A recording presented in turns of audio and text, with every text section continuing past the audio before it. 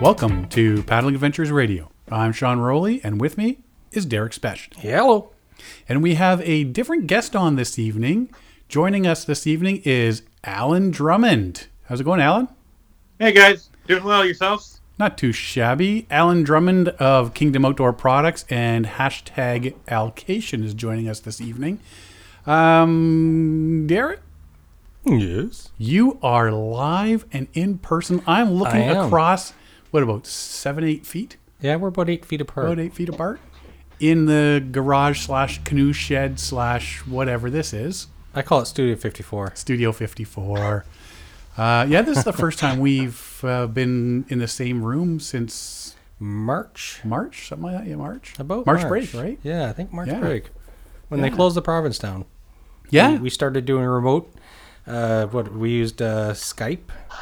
Yeah, Skypes and... Yeah, and we struggled mightily with it.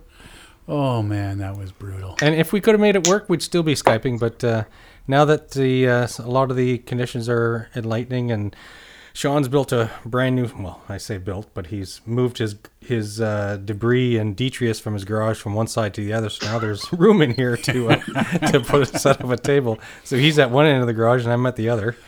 You know what? Like, I get mad at my son because you go into his room, and there's a little path from the doorway to his bed, right? And you're like, dude, clean this up now. And then I come out in my garage, and there's one little path from one end to the other. And I'm thinking, ooh. That's where he gets it from. Yeah. Pot, kettle, black, what? So, yeah, I've been doing, well, before all this started, I was doing that big purge down in the basement at the beginning of the year. And I've just sort of continued on out in the garage. I've been to the dump like 3 times. It's that, it's the guy syndrome. Well, don't throw that out. I'm going to need it. I might use it one day. Yeah. Yeah. You throw it out, and a week later, it's like, oh, I could use that thing right now. I could have so used that. Yeah. No, you know what? I've just been collecting stuff. And people say, oh, I know you might be able to use this one day. And finally, you know who can use this? The dump. The dump can use this. Yes. And the dump can use that and the other thing. So, so now it's like my garage here is like half full. Yeah, so anybody who's listening, you're going to hear the echo. Yeah. Because we're in a bare-walled garage. Yeah. But look at all the plugins I've got. Cinder block on one side and drywall on the other. 3, 4, 5, 6, 7, and 8, I keep getting dive bombed by mosquitoes out here. But I've got like 11 outlets. Outlet boxes. Yeah. So I can plug in like 36 different things or something. What's 11? 44 things. So, yeah. So, no, we've live and in person in studio together again. Yeah. So this makes things a bit easier. It does. It does for the audio quality and just, like we constantly had troubles dropping out, and your Wi-Fi would drop out and my Wi-Fi would drop out, and or Skype and whatnot would drop out. Does its weird stuff with the burbly background and digitized voices. And John Van Buren. You know who would never drop out? Who? The guy in rural Wisconsin. Did John ever drop out? John never had a trouble. No. Here you two are in the 4th largest megalopolis in North America, and you are both having trouble with your Wi-Fi. Well, that's because we have Rogers routers, and the Rogers routers are kind of crap. Mine's starting to fail. Made out of sheep dung. Yes. And I also had... there's people watching Netflix, people playing video games. Ah, yes. Oh, I don't think there's anybody in the house that isn't fighting for the internet right now. So, but no, John and I would be holding nice conversations, and then we would both stop and wondering why Derek's not talking. How come Derek's not talking? Derek's no longer with us. But just we got to get used to this whole new setup here. It'll be fine. We can hear more things. The feet on the... I usually tap my feet when we're downstairs on can't do it now. On the rug. But now I got concrete floors and that. And like I say, Derek says there's a bit of the echo. And you might hear the occasional Harley go by. There's a motorcycle club up the road from us. I think they're Hells Angels or something. I don't know. You'll hear some cars because, I'm right off a main drag. And that's about it. Yeah. So welcome back. Yes, and I've delivered beer. If truth be told, the only reason we're doing this is because I ran out of beer. So tonight, we're trying something new. This is Wag the Wolf by Bose, which is like Bose lug tread stuff. Yeah. So this is... Not too shabby. Yeah, it's not too bad. And what are you drinking, Alan? A Moscow Mule, which is mixed vodka, I'm drinking an iceberg vodka, so it's made out of icebergs off the east coast of Newfoundland, and ginger beer. A little bit of lime, lots of ice, and a copper mug. Absolutely delicious. You ever read the story about how the Moscow Mule was created? No. It's a very interesting story. I believe it was San Francisco. I'll let you look it up because I can't remember all the details, but basically some guy bought a whole ton of copper mugs, and then something happened. He got stuck with them. He's like, so he got together with a guy who ran a bar, and they created a drink so he could get rid of all of his mugs. That's amazing. Yeah, it's an interesting story. It's like 1954 or something. It was a long time ago. And the reason I'm so into the Moscow Mules right now is because a friend of mine in Denver actually distributes, or used to own a company. She has a small share in it now, but used to own a company that distributes copper mugs. So she sent me a couple of copper mugs a couple of weeks ago when she saw me doing the Drink of the Day posts on my personal Facebook page, and it just tastes so much better out of a copper mug than a glass. So much better. I'll believe you. Does it actually taste different, or is it the aesthetic? Yes. I'll have to do a side by side one night. Just, So is it a proper copper mug? It's beaten, it has the beaten look and dimpled like golf ball and.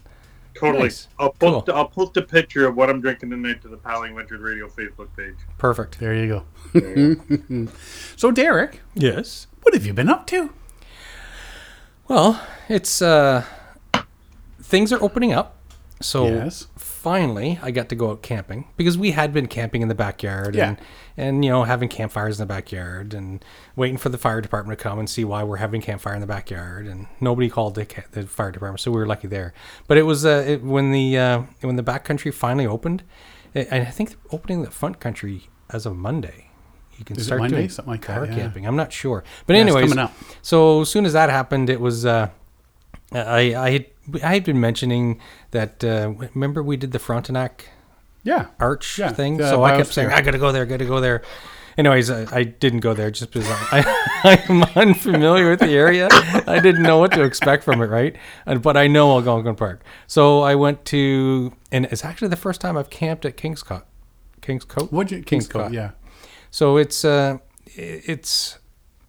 perfect lake to go camping on in the fall. Yes. Because in the spring, you don't have these open rocky areas that with the wind can blow the bugs away. So you're kind of entrenched with all the bugs, and it's a bad time of year to go there. It's a nice lake. It's a really nice lake.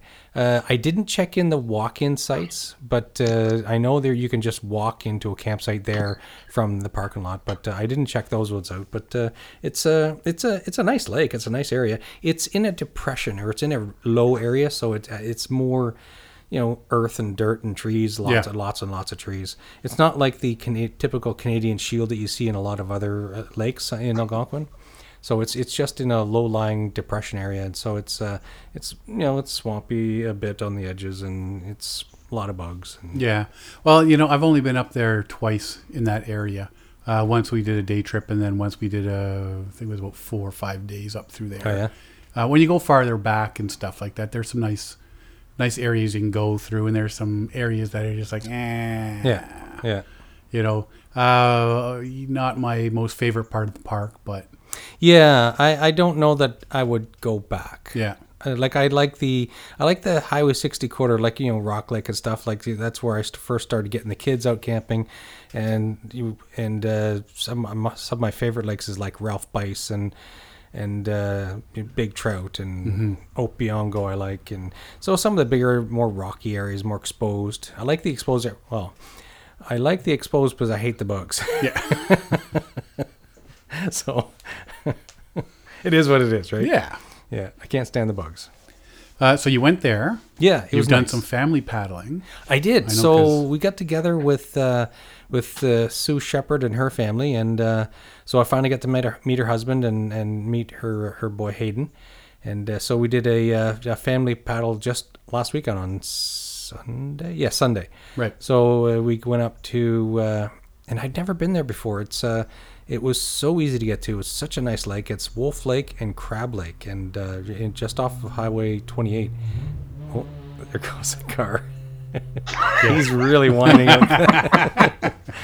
So it was a really nice. Me and Siobhan are going to try and book it, but it's a very popular area. Yes. And so we looked. If we were to book maybe a Tuesday and a Wednesday night, we can go, but there's no weekends available until like the fall. Yeah. So Well, it's perfect time to go. yeah. Yes. bugs. Yes. That's Well, yeah. Well, where we were on Crab and stuff, it's all Canadian Shield type rock, right? Right. So it's very exposed. Any wind blows all the bugs away. It was great.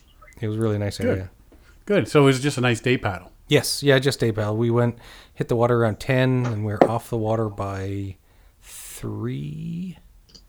Oh, so a Ish. short day. Yeah. Oh.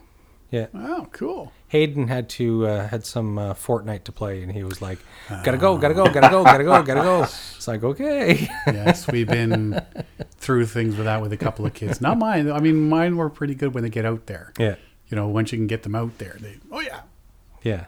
But I've been with people with a couple other little kids that were just like, oh, I want to play my video game. Yeah. Oh, can we get back to the trailer? Can we go home? I want to play video. It's like, oh, give me a break. So, and last I heard, we were talking because we didn't know what was going on. Tomagami, you and Mikey. Yes. So I've got 2 trips planned this summer with Mike. So one is Tomagami. We're going to go up on the east side of Tomagami, and we're going to go in. I can't remember the name of the route, but it's we're going to hike up Maple Mountain. Okay. And so we're going to be in there, and I can't remember the name of it. Anyways, so yeah, so we're going to do 7 days, and that's going to be in July. And then in August, our families getting together. We're going to do RV camping in McGregor. Cool. So, yeah, so it's nice. Well, it's going to be weird because the showers aren't open. Yeah. So, but at You got a McGregor, bath. there's water. There's the lake right there, so we Yeah. just go swimming every day. Throw the kids in. Yeah. It's like, get washed. Yeah, exactly. Yeah. Jump around, swirl around in circles, and you'll get Exactly. washed, right? Like a washing machine. Just deal with it. Yeah. So I'm looking forward to that. That's going to be a lot of fun. Cool. And I've been paddling local lately. A lot of local stuff. Rotary Oh, yeah. Rotary Park. I went up to Rotary down out of Rotary Park. Went up Duffin's Creek all the way to the 401. It's the farthest I've ever been. Yeah, I saw you do it twice. Once Yep. by yourself and once with. And was it last weekend? Not the weekend just passed. The weekend 2 weekends ago, I guess now. You and Tracy went. Tracy and I went. We met up with a friend of ours. She actually works with Tracy. Her name's Jen. She goes by Outdoor Jen on social media. So she was in her kayak. Tracy and I were in the canoe, and we went tootling up, and everybody's, well, how far can you go? So, well, I was up at the 401, but I had the canoe pole at the time, and so we decided we'd see how far we can get. Yeah. And we made it past Bailey, which is one of the main roads. Didn't quite get to 401. We hit a couple of spots that were a bit too fast. Oh, Fast and shallow. Good. Yeah. It gets really shallow, so the current's coming through. Yeah. So, it's not even enough. You need a pole or get out and walk, Yeah. sort of thing. And in order to walk properly, you've got to get over to a spot right close to the shore where it does get deeper. Oh, okay. But, of course, the current picks up and it's too deep Exactly. to walk. And and then I would have had to try to get Jen up through there as well. And it was just like, you know what? That's like a nice More spot effort to turn than it's worth. around. Yeah. Yeah. We turned around and then did a nice lazy ride back and totally enjoyed the day. Oh, when we were on the water, we're coming up and coming towards us was a nice blue canoe. Ben Stacy, Oh, yes. 2 men in a canoe. canoe. Yeah, he was out for the day paddling with his sister and nephew. So we sat there in the middle of of Dufferins Creek there. They sort of doing all our social distancing thing, right? And having a nice little chit chat. And every so often, a couple of kayaks or canoes would come zipping through between us all. Like, excuse us, sorry, you can come through, and whatnot. It was a nice, really nice day paddle. Cool. But other than that, I haven't really been doing too much. I'm out this week for a solo paddle and going for 4 days. Oh, yes. Up to Algonquin into Bice Lake, do some trout fishing and relaxing and some exploring and all that sort of stuff. So we'll see what happens. Hopefully get some nice trout. Trout. Yeah. So what about you, Alan? What have you been doing? Just doing a lot of biking, but that's for another podcast. But doing a lot of paddling the past couple of weeks now that it's warming up and stuff. Been out in the canoe twice now, I guess. Just locally, I went out last Wednesday or Wednesday before with a bunch of paddles that I have. And Oh, right, you were saw that testing. video, Yeah, you yeah. were testing all your different paddles. Yeah, so it was a high wind day, and I've never soloed a canoe before. So before I went out with you guys or something and thought it was all good, which I'm not. I thought I'd go test out my canoe solo, and took a bunch of paddles, took 3 paddles and a Greenland kayak paddle out with me in my 16-foot Prospector. And I just went down to Lakefront Promenade in Mississauga. It's a great little area. It's totally 100% sheltered. It's maybe 100 meters wide by a few hundred meters long, so you get the full effect of the wind. You can find shelter. It was a north wind, so it was, if I fell out or lost control, I'm only getting blown across to the other beach. Right. So it was that was actually a lot of fun. Took some video of me doing it, some time lapse and just some regular video, and kind of looking over it, how bad my J stroke is. And but I tell you, there was nothing like the Greenland kayak paddle in the wind. Yes. Yeah. It just made all the difference in the world. If I ever do a solo Algonquin or solo anywhere trip, I'm definitely bringing one of those as my backup paddle. It just made things so much easier. Now you're doing that in a Prospector? Yeah, Really? 32. Whereabouts were you sitting? Prospector. That reverse, so on the bow, sitting backwards. Okay. I wouldn't think of most people I know when they get the pack canoes, and I mean I've got my Osprey here, which is pretty narrow. That's when they're using the kayak paddles and stuff like that. It's not a everyday paddle kind of paddle to use it with. It would only be in the winds that day were gusting 55. Okay. For the Weather Network, it was sustained at 30s. There's a couple comp parts, but it would definitely just be when wind was an issue. I didn't know. I wouldn't. I'd bloody my knuckles too much if I used it otherwise. Right. So, but no, that was a lot of fun. Learned a lot about how the canoe maneuvered and stuff, and just how much more I enjoyed just getting out in the canoe and stuff. So, well, I mean, played around with the. Sorry, you're a big kayaking guy, so to get out in the canoe and that's how you learn it, though. I mean, you just keep practicing. Yeah, well, and that's why I picked that day because I do have Lakefront Promenade literally 5 minutes away from my house. Right. And it was windy, right? So I wanted to get out and see what it was like safely in conditions. So it that sucks, dude. It sucks. Well, exactly. And I keep hearing you guys talk about being windbound and going across this lake and having to hug the shoreline and taking 4 hours longer than it should and all that. And, I wanted to get rid of that fear that some of that ignorance gives one. Right. By knowing exactly what you guys were talking about now. Okay, yeah. So it was good, and like I said, it's almost it's like practicing kayak rescue rolling in a pool. It's totally sheltered. It's totally confined. But here you're out in the lake with the wind and it was a lot of fun. I had a great afternoon. So good. So I've done that twice. Once another time, just in. No wind that day. There's barely any wind, but just the same thing. I was out with the different paddles, and I've got about 3 canoe paddles. So I've got a Badger paddles. I've got one from the Halliburton Forest Reserve, and another one whose name I forget, but all very different shapes. So it was neat to play with those. But yeah, I've been out in the kayak a lot too. Yesterday I was out for about an hour and a half in the morning with a friend in the Toronto Harbor and over the Toronto Islands.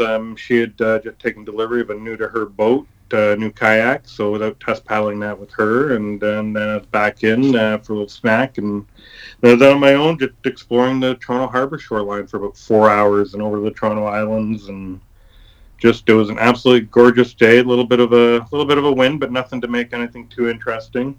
We got to get Derek over to the islands and the kayaks. Yeah, we got to do that again. Yeah. I know how much you love that. Yeah. Oh, that was an awesome night. Yeah. Oh, yeah, was that when you guys went to the nude beach? Too, didn't we? Yeah. Yeah, that's when I we think went that to might the have been nude my. beach. I think that was my last night paddle. Actually, dying to get out on another one.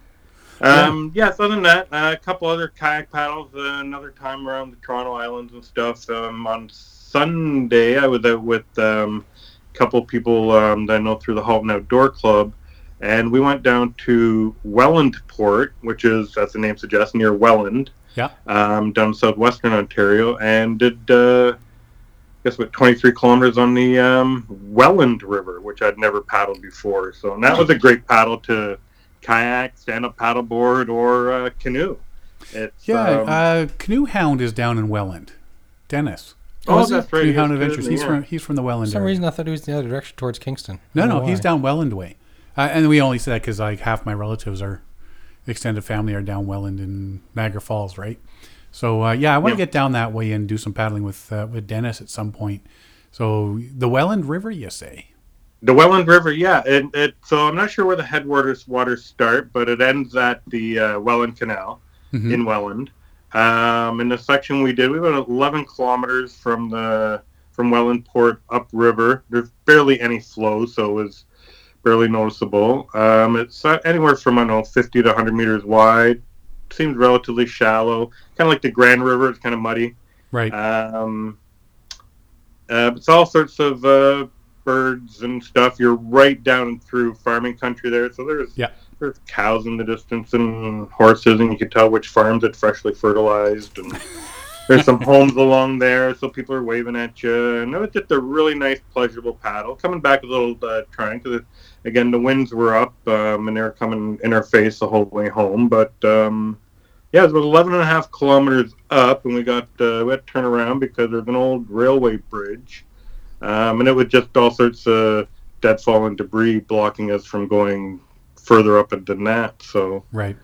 But it was it was a really enjoyable day. So, nice little part of southwestern Ontario. I wouldn't expect to have a day paddle out of, So I've only paddled a couple spots down that way. I used to go down that way, throw the canoe on, and I'd take my grandfather out a little bit and see if we can do a bit of fishing on a couple of the small rivers out that way, St. Catharines Way mostly. But I haven't been down to Welland and paddled. Maybe it's time to do that. Yeah, it's like there's nothing eventful about it, but nothing uneventful about it. No, you it's just a nice want day out. A nice lazy afternoon to have a nice paddle in the sunshine, and there's not really many places to go ashore. There is I'd have to look it up, a conservation area, but a quarter of the way up that we paddled, it wasn't too far, it was about 40 minutes up, where you can kind of land. The washrooms were closed, so we had to find a tree. Right. But we were able to have our lunch there and stuff on the way back down. Without anybody bothering us. Some, trailer campers and that kind of thing in this conservation area. But right. Yeah, it was a good day. Good. So, I was out one night last week. Speaking of windy paddles, went from Lakefront Promenade, which is near me, west along the shoreline to Port Credit and up the Credit River. So that was a mostly enjoyable evening. Kind of learned a few lessons and gave myself a few reminders with that paddle. It kind of made a few mistakes. I just put all that down to early season exuberance, and we're going to talk about that tonight too. With the air temperature with the humidity is 41 degrees, so over 100 degrees Fahrenheit. But the water temperature in Lake Ontario is still quite cold, and it's still flipping with all this wind we've been having. So it I made a few mental notes about some mistakes I made, and the winds that built while I was out there. So it went from 30 kilometer an hour winds to when I started out on my paddle, and maybe 1 foot waves out on the lake to over 50-kilometer-an-hour winds, so that's 30 miles an hour coming back, and they're beam winds, so they're against my side all the way back. Wow. And I'm gonna say there's steady 2 waves with a couple 3 and 4 footers, so it was definitely had me on my toes. So I definitely should have checked the forecast for when I was going out and also for when I was anticipated coming back. That's something I usually do, and I just forgot. With the way things are going, like I said, Derek was even saying here, is that everything's opening up now, and everybody's getting out there, on the water, and now we can do some backcountry camping and everything like that. I'm thinking there's a lot of people that are just so excited about being able to get out there, they're just going all willy-nilly and forgetting the few basics. 100%. 100%. Yeah. So, you know what? Let's take a quick break here, and we come back. We're going to talk about where you went wrong and Coast Guard stuff. Sound like a plan? Cool. Sounds like a plan. Awesome. We'll be right back.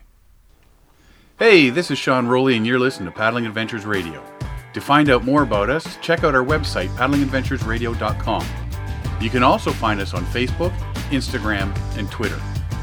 Current and past episodes of our podcast can be downloaded or streamed from iTunes, Google Play, and the episode page of our website. If you have any questions, comments, or ideas for the show, we would love to hear from you. So drop us a line on Facebook or our website. Thank you for listening. Enjoy the show. This portion of the show is brought to you by Algonquin Outfitters. Algonquin Outfitters, providing quality Algonquin Park backcountry adventures for the entire family since 1961. Whether you want to get on the water for a day or a week, the friendly staff at Algonquin Outfitters can help you out. Find them online at algonquinoutfitters.com or visit one of their 12 locations. Algonquin Outfitters, your outdoor adventure store, with locations in Algonquin Park, Muskoka, and Halliburton.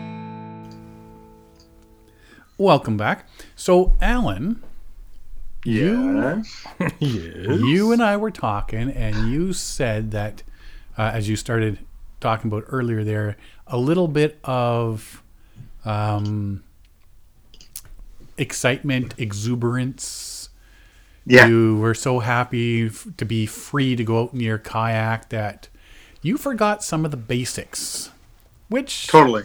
as we talked, we've all been there. We've all just so excited to get out. You just forget to do a few things. Now, when you're on the bigger bodies of water like Lake Ontario or out in the ocean, that's a bit more drastic than most. But you went out last week and you made some big mistakes. I did. Admittedly, and it kind of surprised me because I'm sometimes that guy who's nagging myself or others about safety on the water, and it kind of surprised me that I made as many as I did with this paddle. So first one would have been just in the pre-planning, and it was I just checked the forecast for right now when I was loading my boat, not for 2 or 3 or 4 hours from now when I'd be coming back to the put-in. Right. I didn't check my VHF to make sure that I had decent battery. And was the battery decent? No, it turned on for about a minute. Each time, it would turn on for about a minute each time. I tried it 3 or 4 times. A minute each time, then it would die. So it was essentially dead. So I probably could have hailed for help, but who knows how much information I could have gotten out. Right. I didn't. So along with the temperature, and the temperature was fine because, like I said, it was stupid hot. It was like over 100 degrees Fahrenheit, 40 degrees Celsius. But it was the winds that I just didn't pay enough attention to, and there were a south wind, so they were coming all the way across from the south end of Lake Ontario and hitting Toronto broadside. So it was bringing that fetch with it. Right. And water temperature, I'm not sure if the lake had flipped that temperature inversion yet at that point, but it was still a little too cold for me to be out there on my own without my dry suit.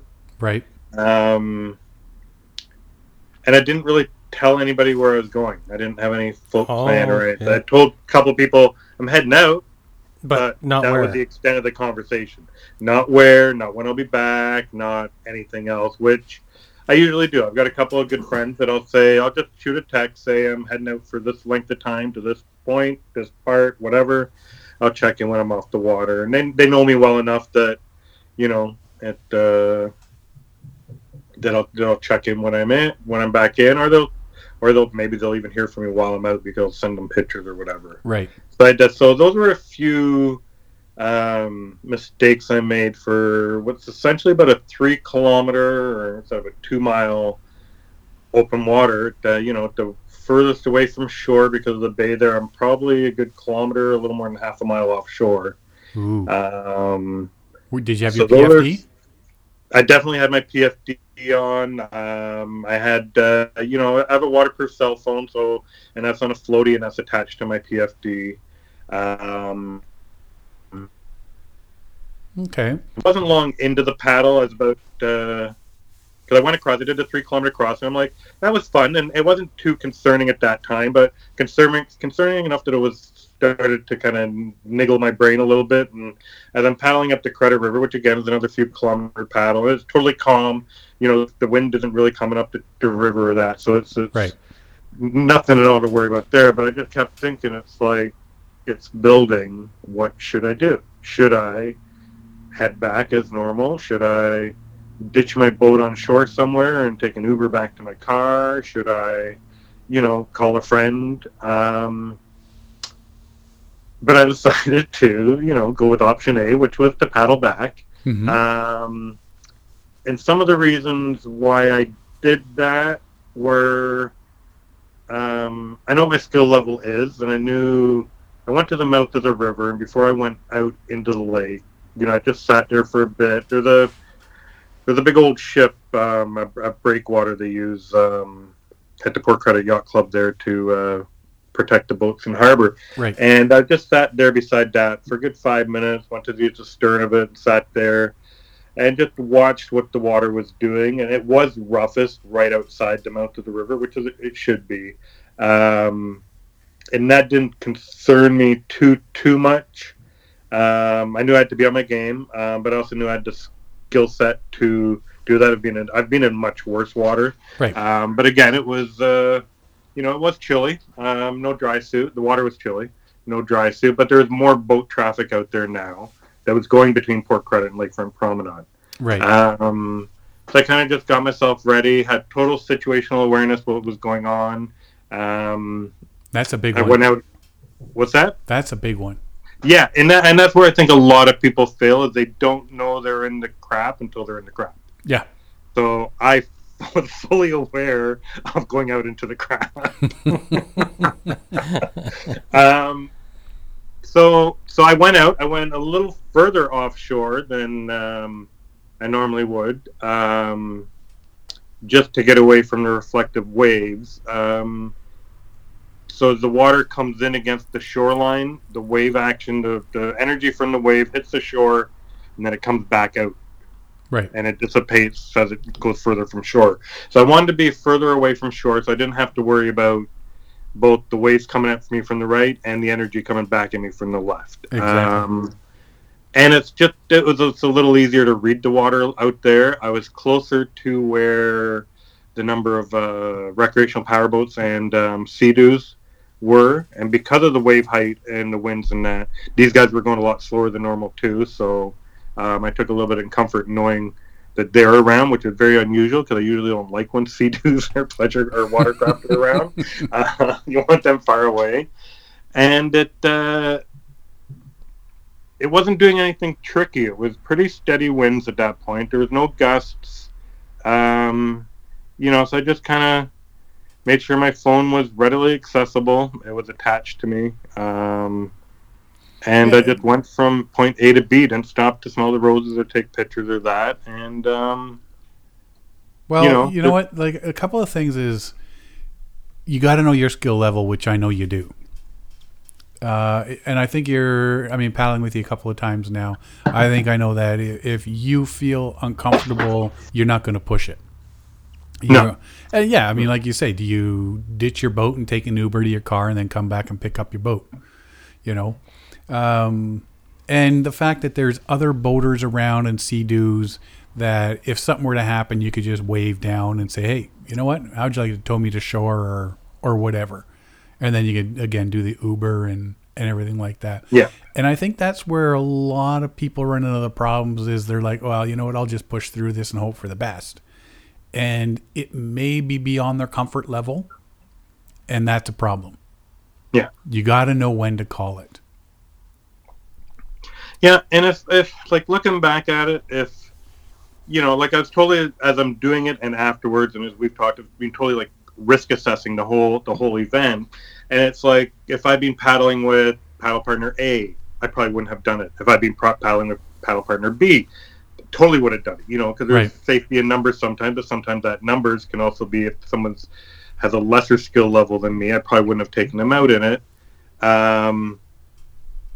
But there's tons of people I know who we would have been totally fine. We'd probably been having fun trying to chase some of those waves. Right. You know, and it was, you know, I could have left my boat at a couple of canoe clubs on the Credit River and taken the Uber and all that. And it's just, I don't know. It felt okay to do. But it's not something I'm bragging about. I'm definitely using it as a learning experience. Well, you have to. I would it definitely made me check the weather multiple times yesterday before I was out, when I was out, and I checked for when I'd be coming back, you know, because I knew I'd be out all afternoon, so I checked for late morning in Toronto and later in the afternoon, 4 and 5 o'clock and stuff, and it was a little bit different, but mostly the same. The winds picked up a bit, but they're coming from the west yesterday, which doesn't impact the harbor as much as, say, a offshore north wind or something. So it was, it was a better paddle yesterday. It was definitely a better paddle yesterday in that way. Not to say that the paddle last week wasn't fun, because it was definitely invigorating and exhilarating and all that. But it wasn't the right. I made that. Admittedly, I made some errors, and I know for at least this season, I will not be making any of those things again. So, well, you know what? When you're talking about like paddler A, paddler B, paddler C sort of thing, it's the same deal. Like when I go launch into Duffin's Creek, if I go right, I go up the creek. If I go left, I can go right out onto Lake Ontario, and you can see the waves and what's coming because you know it comes straight up that first bit of Duffin's Creek. And sometimes if I'm alone, I'll go out there and then, you know, do a quick turn and then ride the waves back in. Like I enjoy doing that. But I know there's certain people I can be with in the canoe that it's like, okay, you know what? Yeah, no. We're not going out there. You know. Same sort of thing. So I know, and the reason why we're sort of getting into this tonight is Coast Guard rescues. Yeah. So there's been a few. So me, with the wind and all that, it reminded me of 10 years ago, a group of friends of mine, and I dug into this one a little bit because I was supposed to be out with them that day. It was should have been an uneventful paddle on the upper Niagara River. Now, people say, Niagara River, oh my God, you're going over the falls. No, you're up near Buffalo. You're, I don't know, past 20 the falls. kilometers, 12, 13 miles from the falls. You're above the falls here at this point. So, but unless you do something really stupid for a really long time, you're not going over the falls. But a group of friends of mine were out, and I was supposed to go out. I can't remember now why I didn't end up going out with them, but it was just before Halloween, 2010, October 30th. About 7 or 8 people, all paddlers who I've paddled with numerous times, all at my skill level or better, which is I'm a Paddle Canada level 3 paddler, level 1 instructor. Well, I guess lapsed instructor, but anyway, all people at least that skill level or better at that time. Some people had recently gotten their, you know, more senior designations, and even a couple people had just recently become instructors. So there were 8 of them out there. And while they were out there, the wind direction and wind speed had changed. Again, similar to what happened to me last week. And they decided to call it. And they're like, we're going back to shore. I'm like I said, there's about 8 of them if memory serves. But one of the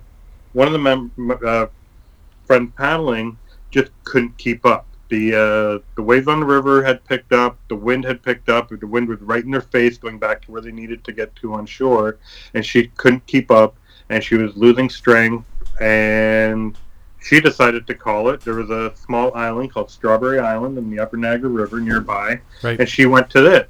And she thought, well, I'll wait to see if the weather will calm down or whatever. And, she checked the resources she had, and it didn't look like it was going to. So she called 911 because she was stuck. Where were the other 7 people? Well, anytime the group dynamics went to shit, to be quite frank, and everybody self-admitted that later on. With the wind picking up, the sea state picking up, the group just got further and further and further and further apart. She had tried whistling. The whistle didn't work into the wind for the people ahead of her to hear her. Right. She tried shouting, yelling, nothing. Nobody could hear. And the group was getting further and further apart and further away from her. And that's when she called and went to Strawberry Island. So she called 911. And I decided to pull, after this was all over and talked to all my friends, and I decided to pull I did a Freedom of Information request for the U.S. Coast Guard, which Right. was stupid easy. It was like, I can't remember if there was a form on their website or if I just emailed this admin person in their office or whatever. But anyway, I got it. And it breaks it down so cool. At 1300 hours, Sector Buffalo received a call from... a lot of this is redacted, but essentially what happened was the friend called 911. That was picked up by Niagara Regional Police in Canada. She told them what had happened, where she was. I'm sure they probably asked her, how are you, all that kind of stuff. Right. Niagara Regional Police contacted the Joint Rescue Center at Canadian Forces Base Trenton. Right. Which works in conjunction with the U.S. Military and U.S. military assets and U.S. search and rescue assets for Great Lakes and Atlantic and Pacific near border areas. And what they do is they have inventory of all the assets in any given region in Canada at any time. I think there's about 5 different joint rescue centers across Canada. We'll get into that a little bit later. So CFB Trenton, they determined that, well, it looks like Coast Guard Station Buffalo probably is the best one to respond to this. So Coast Guard Station Buffalo, they get the call at 1 o'clock, and they see what they've got in the water, which they had a rigid hull inflatable boat, and they're tasked to go get my friend. Mm-hmm. So she was on, as I see on the Freedom of Information, on the accident or incident report. Sorry. She was on the west side of Strawberry Island, and the Coast Guard said to move to the east side, so with the winds, it'll be easier to pick her and her kayak up. Right. And that's one thing. When you're getting picked up by the Coast Guard or Marine Rescue of any kind, they're picking you up, not necessarily your stuff. Yeah, you wouldn't expect them to pick up your gear. It's like they're not responsible to protect your assets. They're just saving your life. No. So it's incident specific. So later on, I'll talk about the webinar I was on with on the East Coast with some Coast Guard rescue guys, and the rule is they don't. They pick the person up or the people up, and off they go. But if you're a captain on a boat or the coxswain on a boat, and there's a kayak alongside you, and you can take it, and there's no imminent danger to the human or the person, yeah, they're going to pick your boat up too. Yeah, it's because otherwise at the time call, right? Hazard. What's that? It's an at the time call. Totally, and it's different with every incident. Yeah. He said if it means I'm wasting 30 seconds getting somebody injured to shore, then the boat's staying behind. Mm-hmm. So anyway, she was tasked with going to the other side of the island. So this was at 1300 hours, so 1 o'clock in the afternoon. And the boat gets there. They're there at 1322, northeast side of the island. They ask her to paddle out towards her. Now, when you look at Strawberry Island on the map and on Google Images and stuff, it's just a little piece of scrub and some rock in the middle of Niagara Yeah. River, so it's probably just easier for her to have paddled out to them. She got on board them with no injuries or anything, and she was on board, and then they were away at 13:30, 1:30. At 1:36, they were dropping her back off and had her paddle into shore. Again, I think that had to do with the landing. Some people have speculated, oh, it's probably because of an international incident, BS, but no, I think it had to do with the landing. Yeah, when you go through that incident report, they say media coverage, none. Yeah. Or, media interest, none. Yeah. But yeah, and that's why I say, like, I was kind of curious. Maybe it was a bigger boat that's why she had to paddle out, because it couldn't get close enough because of too shallow. And then again, when they're dropping her off, they didn't drop her off right on shore. They dropped her off, and then she had to paddle the last however many feet to shore, sort of thing. Yeah, and it was like 50 feet or 50 yards Yeah. or something. It wasn't far at all, right? No. So, and then they stood by until she was on shore, and then they were back at Coast Guard Station Buffalo, which I forget. I think it was about 6 miles, about 10 kilometers by 1:55. Yeah. So that took 55 minutes from her initially calling. And the report is so cool. There's actually about 4 different reports. I think it's like there's 15 or 16 pages. Yeah, it's so detailed, and there's even a dollar value put on it. So this is a super simple rescue. It's 50 minutes to get the paddler on board. There's probably 2 or 3 guys on the boat. I assume 3. Take them to the Canadian side, drop them off on shore, make sure they're safe, they're back within an hour, and that cost $1,150 10 years ago. Yeah. So I can't imagine how much some of these search and rescues, Some of these major operations, when a helicopter's multiple involved, ships and helicopters, and yeah. oh, just astronomical. And there was another one around that same time, just before that, in September, up on Lake Superior. That one was heavy duty. What's that? That one was heavy duty. Yeah, and they so called that in one some was big machinery on that one. Yeah, and that one was much longer. That one was hours and hours long. Again, it was similar weather. What was it? About 55 degrees Fahrenheit, 60 degrees Fahrenheit. So it's at about 15 degrees Celsius. So not too cold, typical for that time of year up there, or down Niagara Way at the end of October, or up in Superior. That was September 17th, same year, 2010.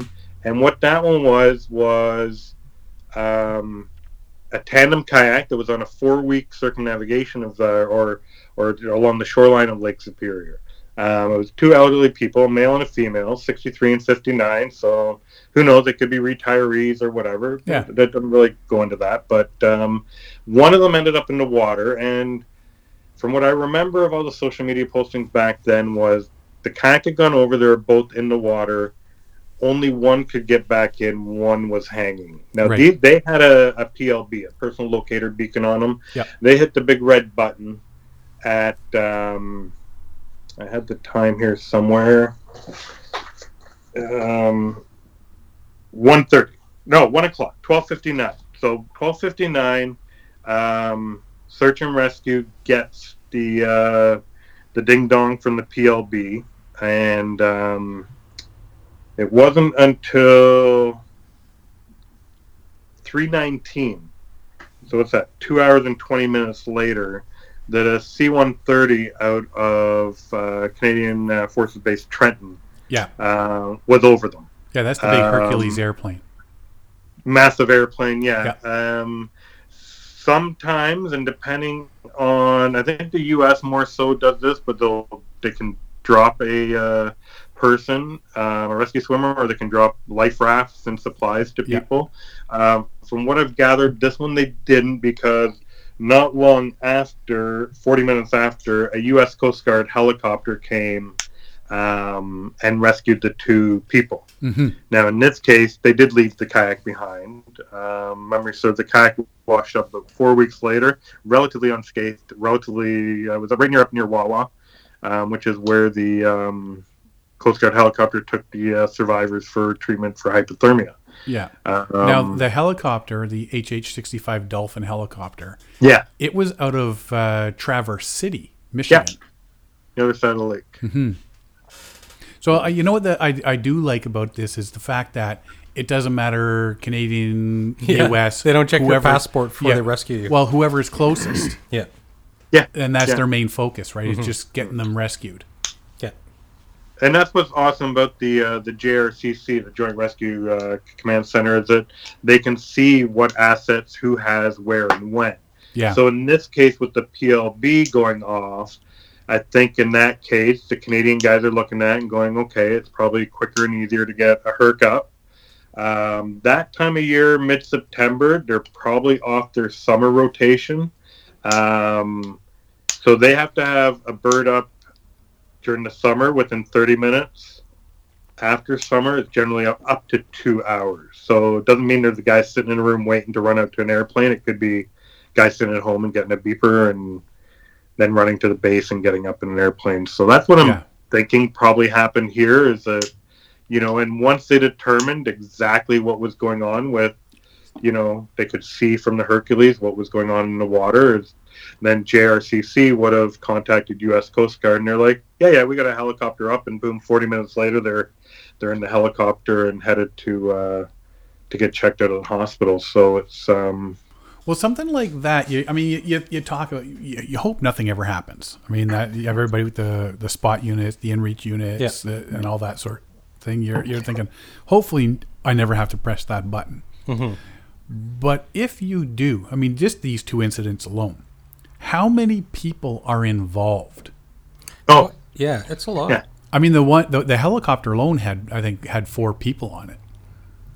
And then the Hercules. Rescue helicopter, either 4 or 5, depending on the size of the helicopter. I'm not sure. What the Dolphin, I think it's smaller. Yeah, I think that has 4 people. Yeah.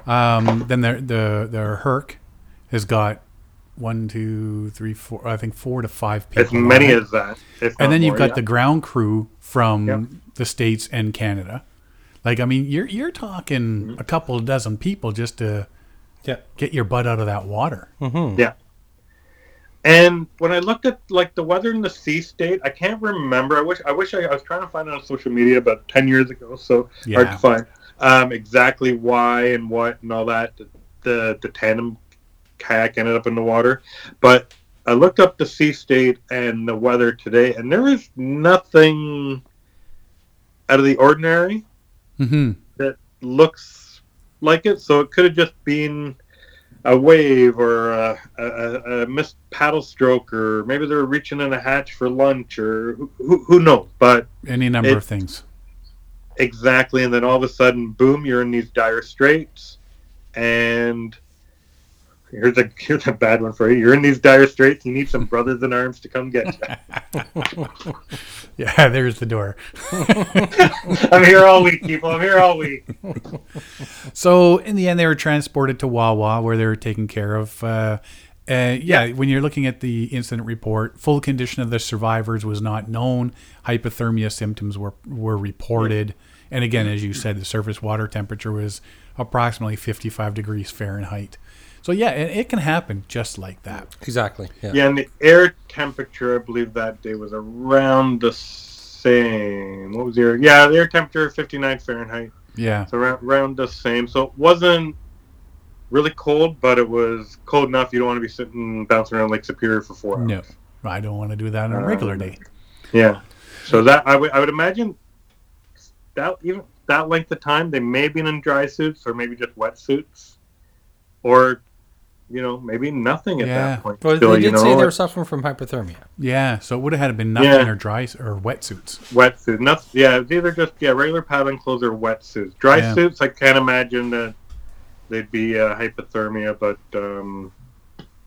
yeah, still, nonetheless, it's it just makes you think whether you're going out on a small lake or just doing a little paddle down the shoreline a couple kilometers.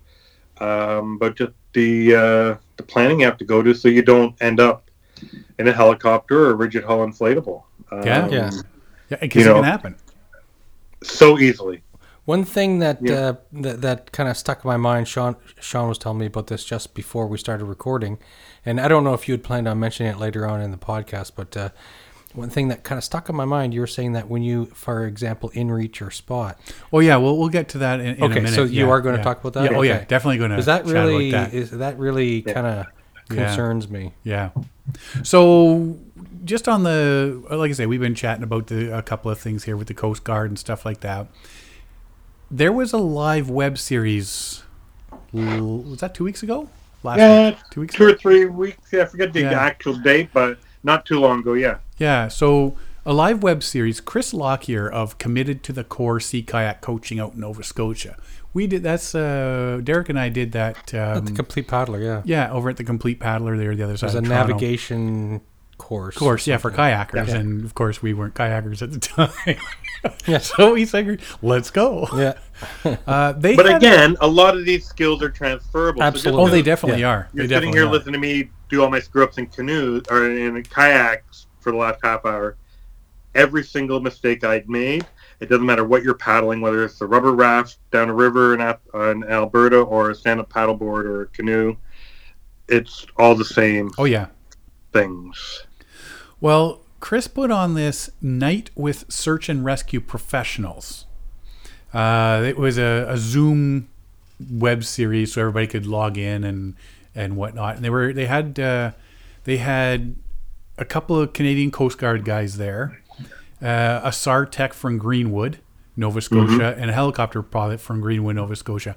Now, I've got to say, when I was in Air Cadets, I took air traffic controller training one year.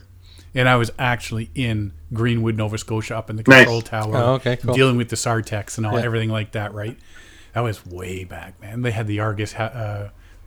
They were just getting rid of the Argus planes and whatnot. But it was really Were cool. those made out of balsa wood and canvas? Yeah, they had a big That propeller long at the ago? front. You had to turn. You have to wind up the elastic. So no, Snoopy you know flew what? one of those, didn't he? It's it's really cool because I've seen these guys actually in action from the control tower side of things when I was in Air Cadets way back.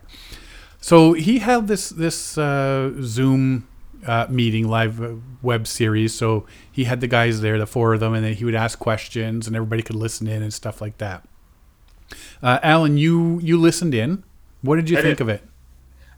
Amazing, awesome. Learned a lot.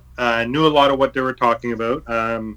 But it's always good to have it all refreshed. But just that was just neat to hear it. It's one thing to read it, or one thing to hear it from another CCAT coach. Or it's another thing to hear the same thing from the guy who's out searching for you, Right, or the guy that's in the control room coordinating everything. right. They talked about all sorts of things, from the best color to be in the water when the helicopter's looking for you, when the boat coxswain's looking for you, or the best. They mentioned the InReach system a lot because of the two-way communication. Yep.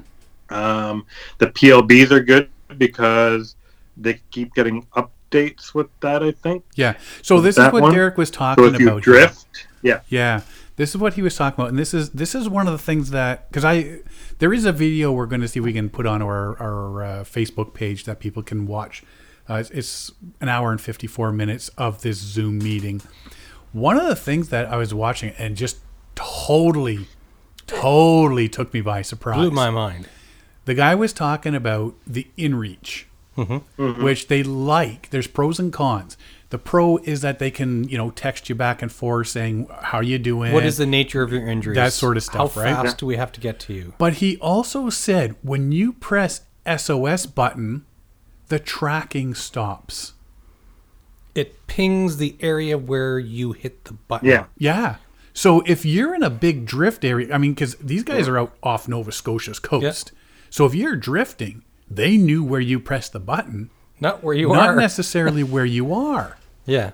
Yeah. But then he talks about the personal locator beacons, the PLBs. Which do track you. Which It's your do current track lo- you. They keep going. Yeah. I got to go back and watch that part because they were talking about there's a secondary frequency or something that they can hone in on. Okay. Well, that was with the VHF radios. Oh, is So that the when they radio? said I thought once that they were you get talking close- about that. Yeah, once they get close or you see them, because VHF radios are only line of sight, right? Right. Yeah. Now, we're fortunate on the Great Lakes that there's a bunch of repeater towers. Yeah. So you don't have to be in view of a boat for it to hear you, because there's all these big towers all around the lake. But yeah, so once they get a VHF from you, or once you've keyed your thing and you're transmitting, they can home in on that signal. Right. Right? Yeah. So, I wanted to go back and listen to that part again. Because the guy say that the guy that flies the helicopter was saying that they got all the stuff there that they can just, when they get closer, they can zoom in on different frequencies and find exactly where you are. But that's if you got the PLB. But yeah, the inReach thing, because I mean, we're sitting there. Do you get spot? Do you get inReach? Do you get spot? Do you get inReach? Right. I know. And now I'm finding when I hear something like this, like you say, from the professionals, Yes. saying, yeah, it pings. We know where you press the button, but if you've drifted 5 kilometers since then, Exactly. So, but since they know about it, what they can do is say, okay, well, the prevailing winds is this way. We know this is where he was pinged. current We just have to follow the current and the winds and go downwind. yeah, Right. So, but still, it's rather unnerving. I know. Like, why would InReach leave that? That seems like a failing of the device. You'd think that InReach would have covered that off. It's like, what it is, I think it's not a fault with the hardware. What it is it's almost like it's an oversight. What it is you've pinged your location, but it's not a constant ping. All it is like Is the one off? It's like dropping. It's like it's like dropping a flag on Google Maps. Yes. And so you may not be at that flag anymore. The bear might be chasing you through the woods and or whatever, right? Or you're drifting on the ocean or whatever. So it's I think it's something that like, what do you do?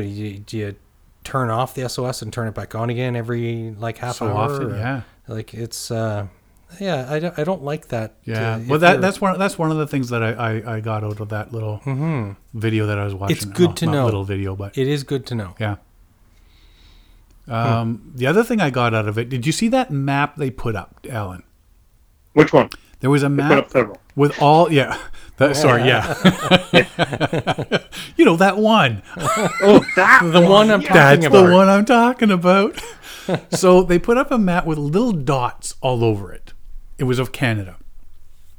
Between 2002 and 2015, over 140,000 search and rescue incidents. Wow. And they've put dots.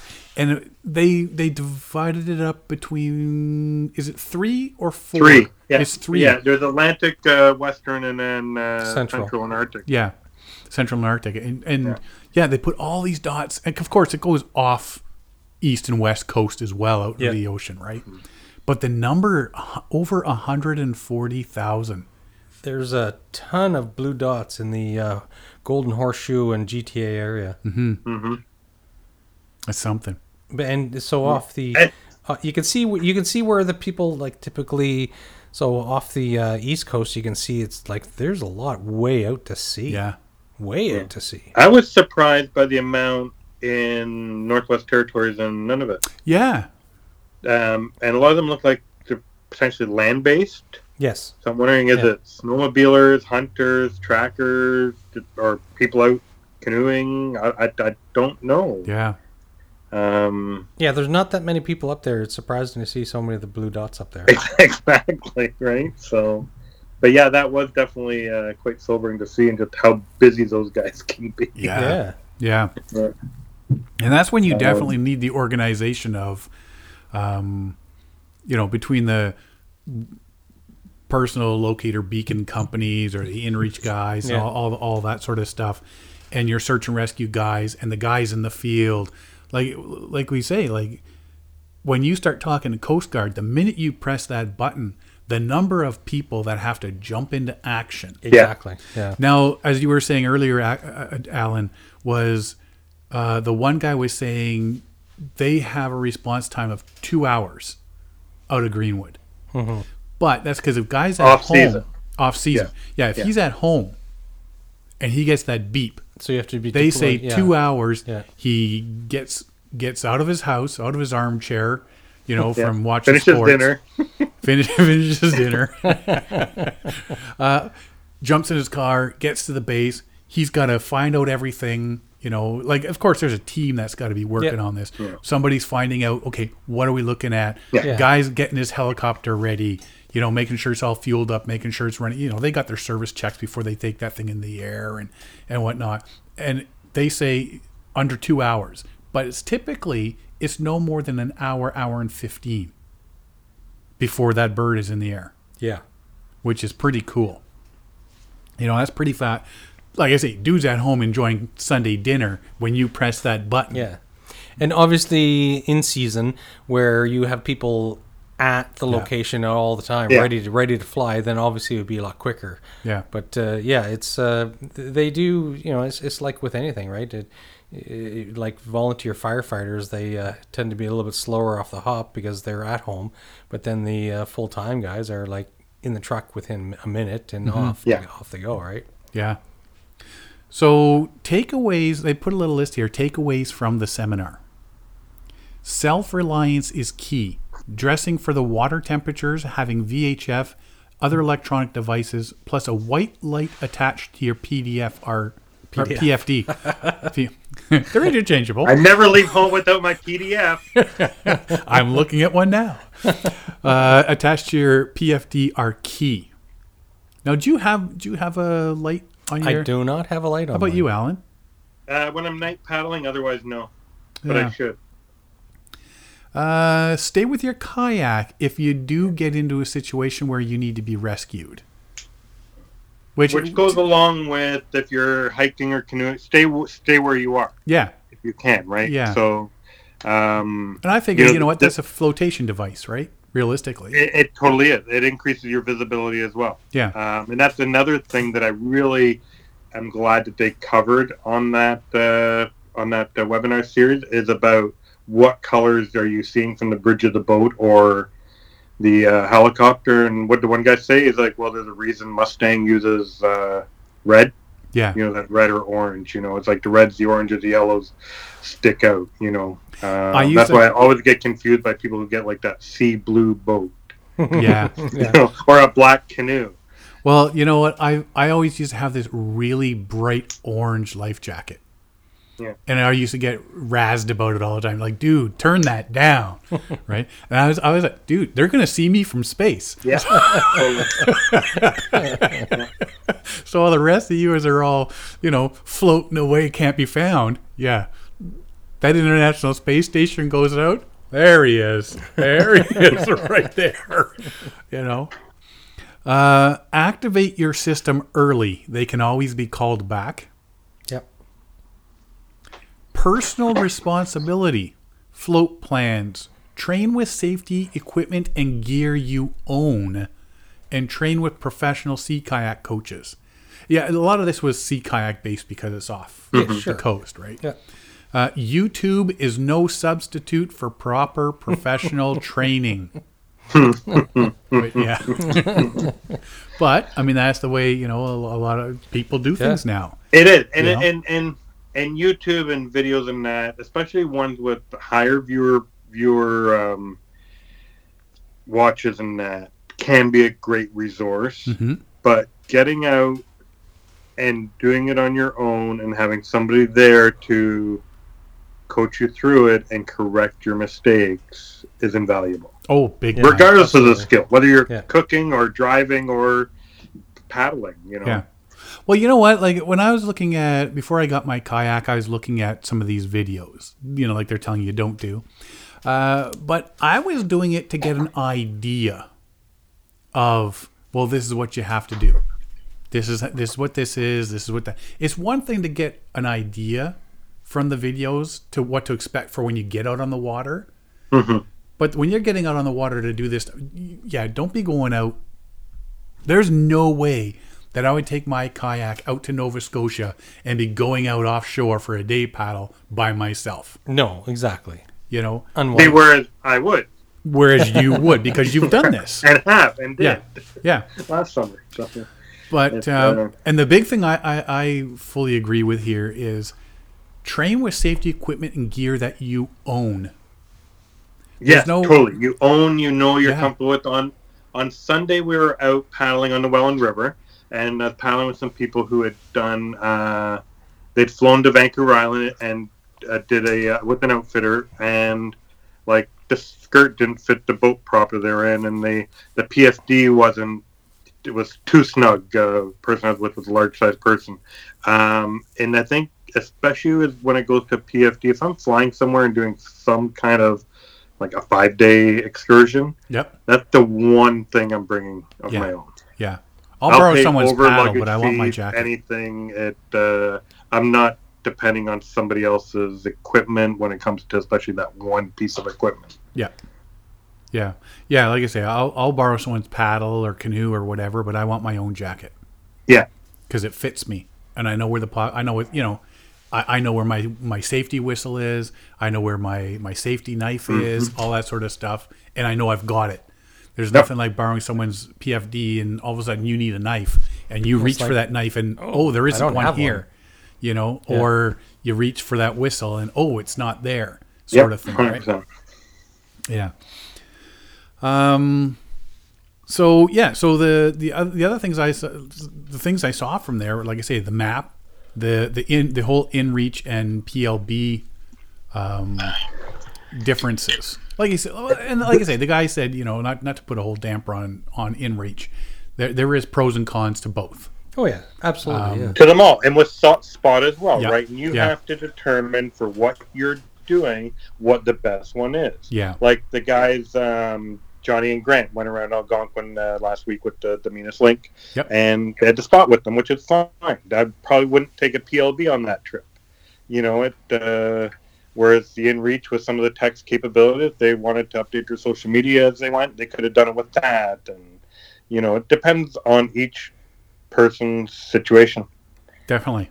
and what works best for what they're doing most of the time. And most of these, depending on where you are, you can rent as well or borrow. Yeah. Yeah.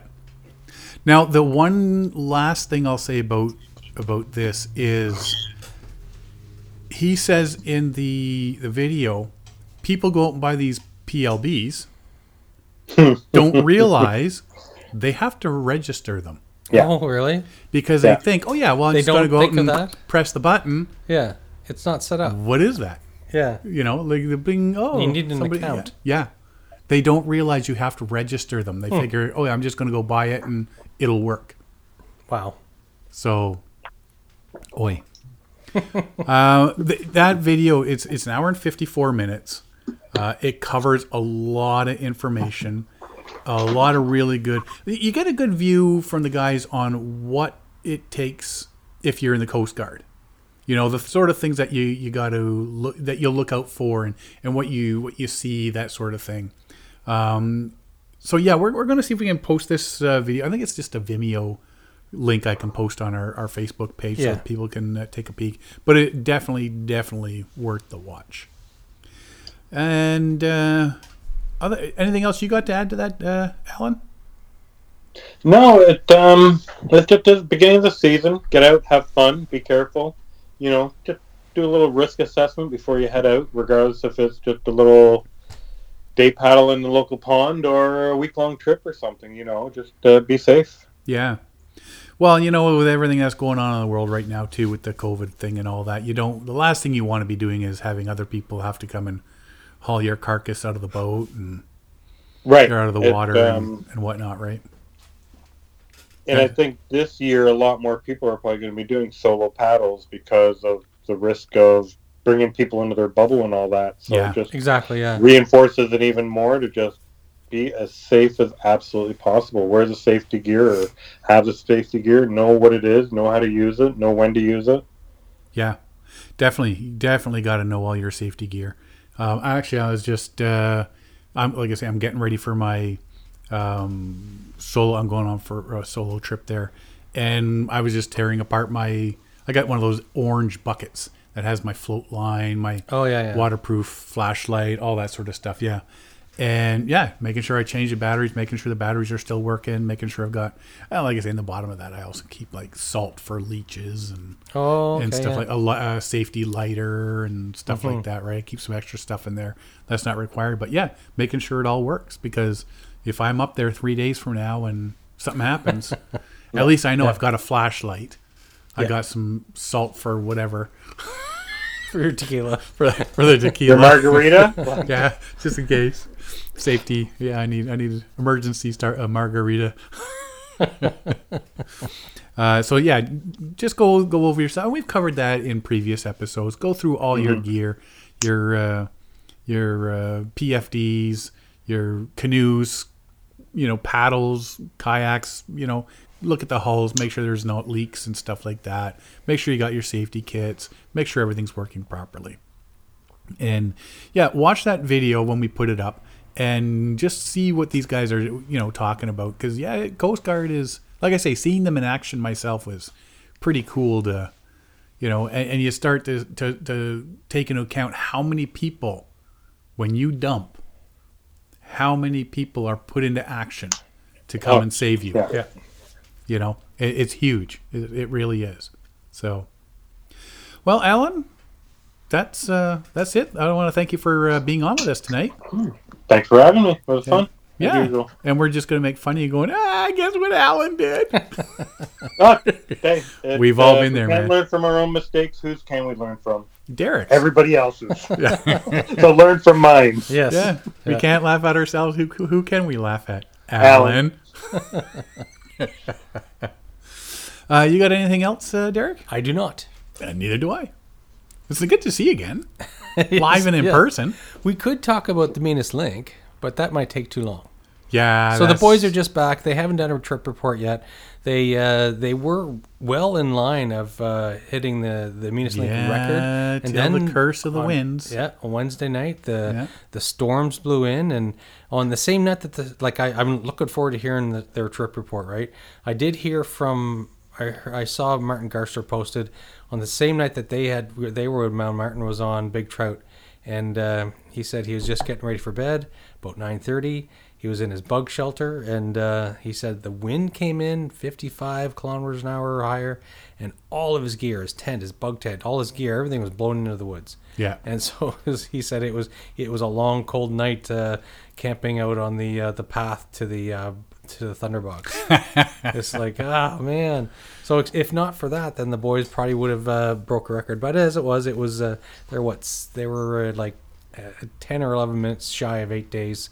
Yeah. So they're basically 8 days on the route, but they slowed down towards the end because it's like, we're not going to beat the record. This is enjoy it, right? Yeah, may as well. What is the record? The record is 6 days and 15 hours. Wow. Okay.